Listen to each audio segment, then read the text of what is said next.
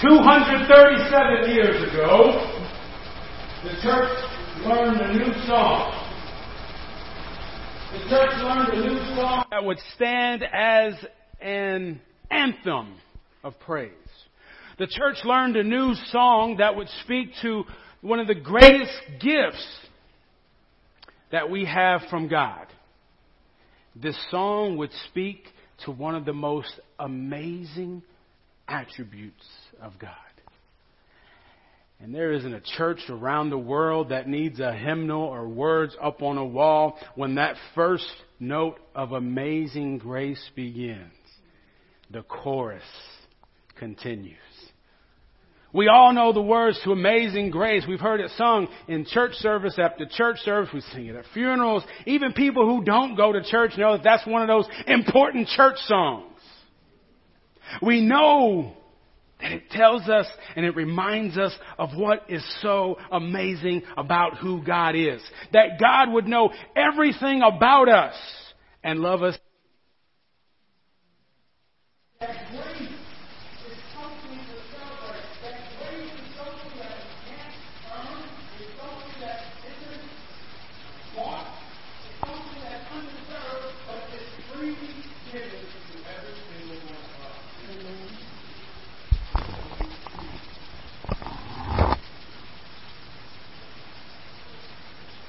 We stand amazed at the love and the grace of God, and so we sing with joy. But here's the question for you. Have you ever wondered what amazes God?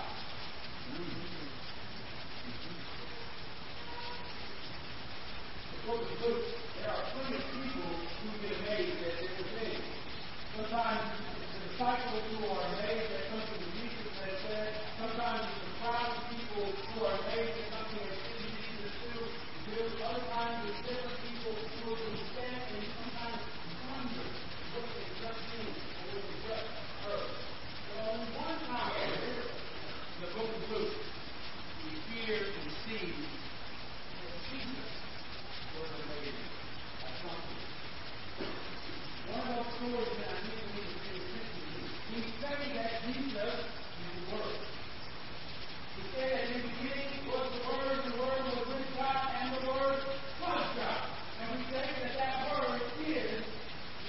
So that Word then has seen the creation of the world, has seen the universe expanded, has seen everything, seen and unseen, about every world. There can't possibly be too much that would amaze the Savior. And yet we have a story today where Jesus stands amazed at something. And so it must be something good, right? Amen.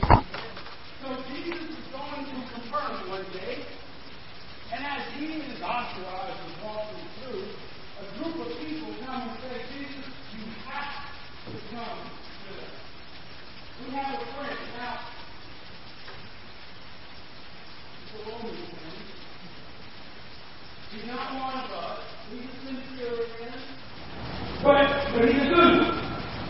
He's taking care of us. He loves us. He's built our church, our synagogue for us. And he has a servant right now that is so sick he's about to die. He has sent us as elders of our community to plead with you, to bring you back to that community. Please. Jesus walks with these elders.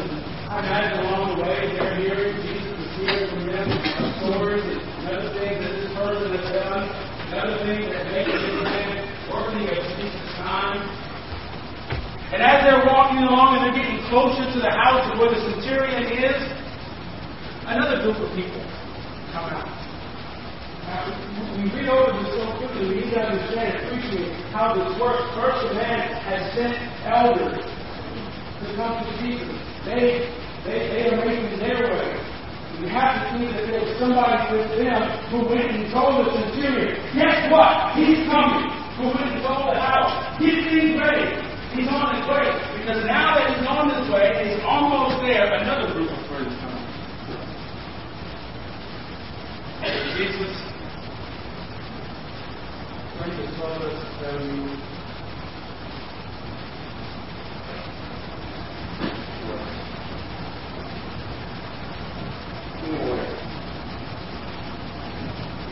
But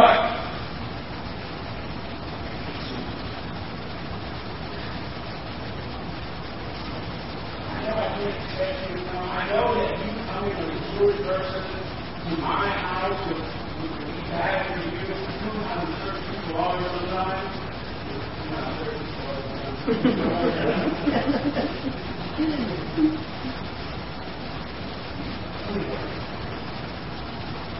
I know you would just speak the word right the way you are.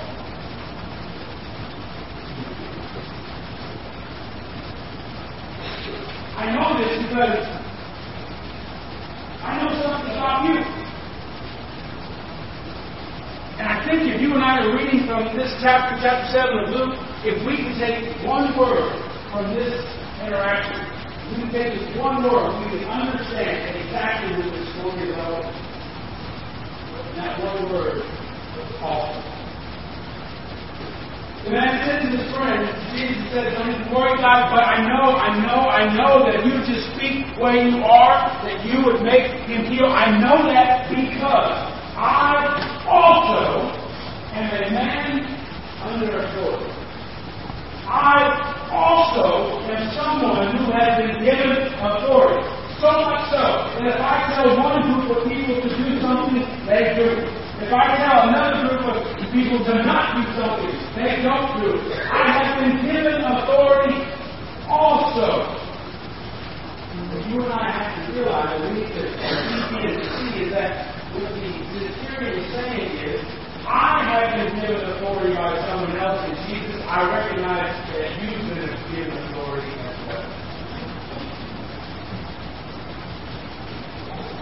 It wasn't so much that the centurion recognized that Jesus would want to help him. He recognized that Jesus could. Because he had been given authority to do so.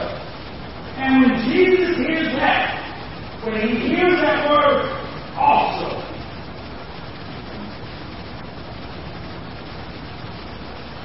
I wonder, take Jesus back all the way to he was about 12 years old. You remember that story? When Mary and Joseph lost the Savior in the world, remember that? Don't judge me, you probably do the Savior too. You remember that story, right? They go to the temple and everyone, and then they're done, and so they make their way back, and about, well, I don't remember what, a day or so, they realize, hey, you seen Jesus? I ain't seen Jesus, I thought it was you. What with you? Don't tell me the crap. You left Jesus? You left Jesus back to the temple! And so they go back to the temple, and they look around, and they find Jesus. Where is he at? He's in the temple, he's looking at other people. Mary says, oh, Jesus, why have you done this to us? And Jesus is like, you mean, Mom? Didn't you know I would be about my Father's business? Amen. I gotta think that the rest of his life up to this point where we are in Luke chapter 7, that Jesus is trying to tell everybody, don't you realize I'm about my Father's business? That's what was amazing about the Roman soldiers. So amazing, because all these church folk don't get it. I don't know if you know, sometimes church folk, they just don't get it. Yeah. Not you all. Other place. What is that? What is that? They say the members can't hear me. And I say we walk by faith. Amen. Amen. Yeah. That Jesus has been trying to get everyone to realize that I'm not here just because I want to be here. That I have been sent here by God. Right. And that God has sent me here with authority. Yes. And that with that authority, I can do the things that I've been doing. That's right. Everybody else who has the kindness to say, we're thinking, oh, maybe Jesus is. I can't hear you. And it's good.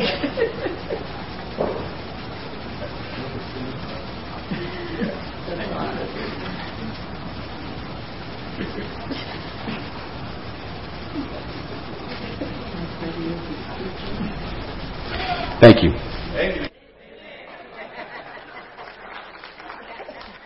You want me to speak from the pulpit? This ain't no funeral.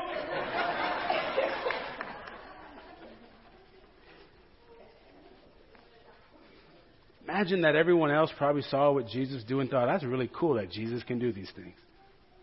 That's really cool. Matter of fact, we should go try to see him. We should go try to be next to him. We should go try to touch the hem of his garment. We should go try to get in reach of being able to hear what he has to say.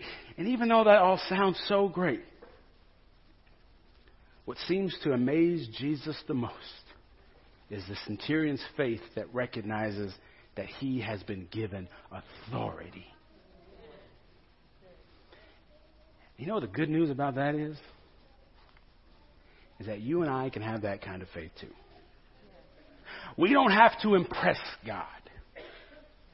We don't have to work to impress God. We don't have to say the right kinds of things. We don't have to dress the right kind of way. We don't have to do the right kind of things. If we say that we understand and that we believe that Jesus has been given authority, God is impressed with you.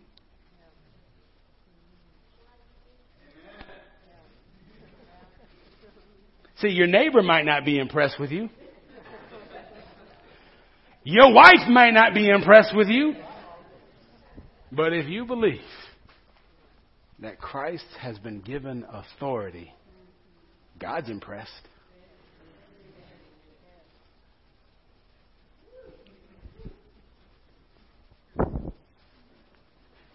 People trip me out.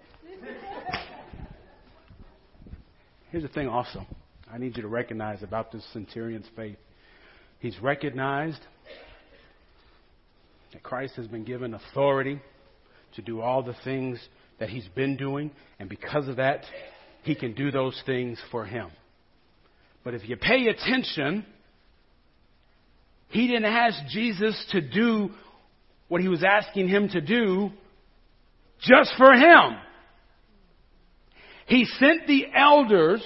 Later on, he sent his friends to ask Jesus, with this faith that he has, this faith that he probably sings about now, he's asked Jesus to do something for someone else.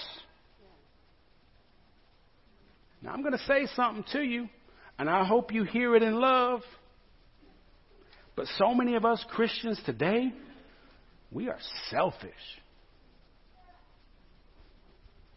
We are selfish. Lord, please bless me. Lord, please help me. Lord, please guide me. Lord, give me the strength. And it all sounds faithful, doesn't it? Don't get me wrong. I think we need to pray for ourselves. I think we need to ask God to guide us. But that's not all we need to do. We better be just as willing to get down on our knees and pray for our neighbor just as much as we're willing to pray for ourselves. We better be just as willing and ready to lift up a prayer for one of our sisters and brothers who are going through something horrific, just as ready and willing as we'd be to do that for ourselves. Because what we've understood is Christ has been given authority to do blessings for our life. But we also know that we've been called to offer those blessings back to the world around us. Sisters and brothers, God's grace is so amazing. God's grace is so abundant. We don't need to be selfish. There is plenty to go around. It's like this morning, we had this taco breakfast with all the family there, and then, the kids, and y'all didn't hear them because they were complaining to me. They're grown up to be good church folk.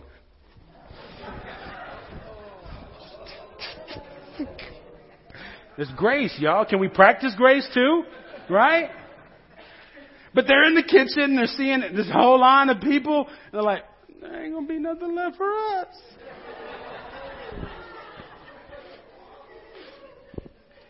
But you know what?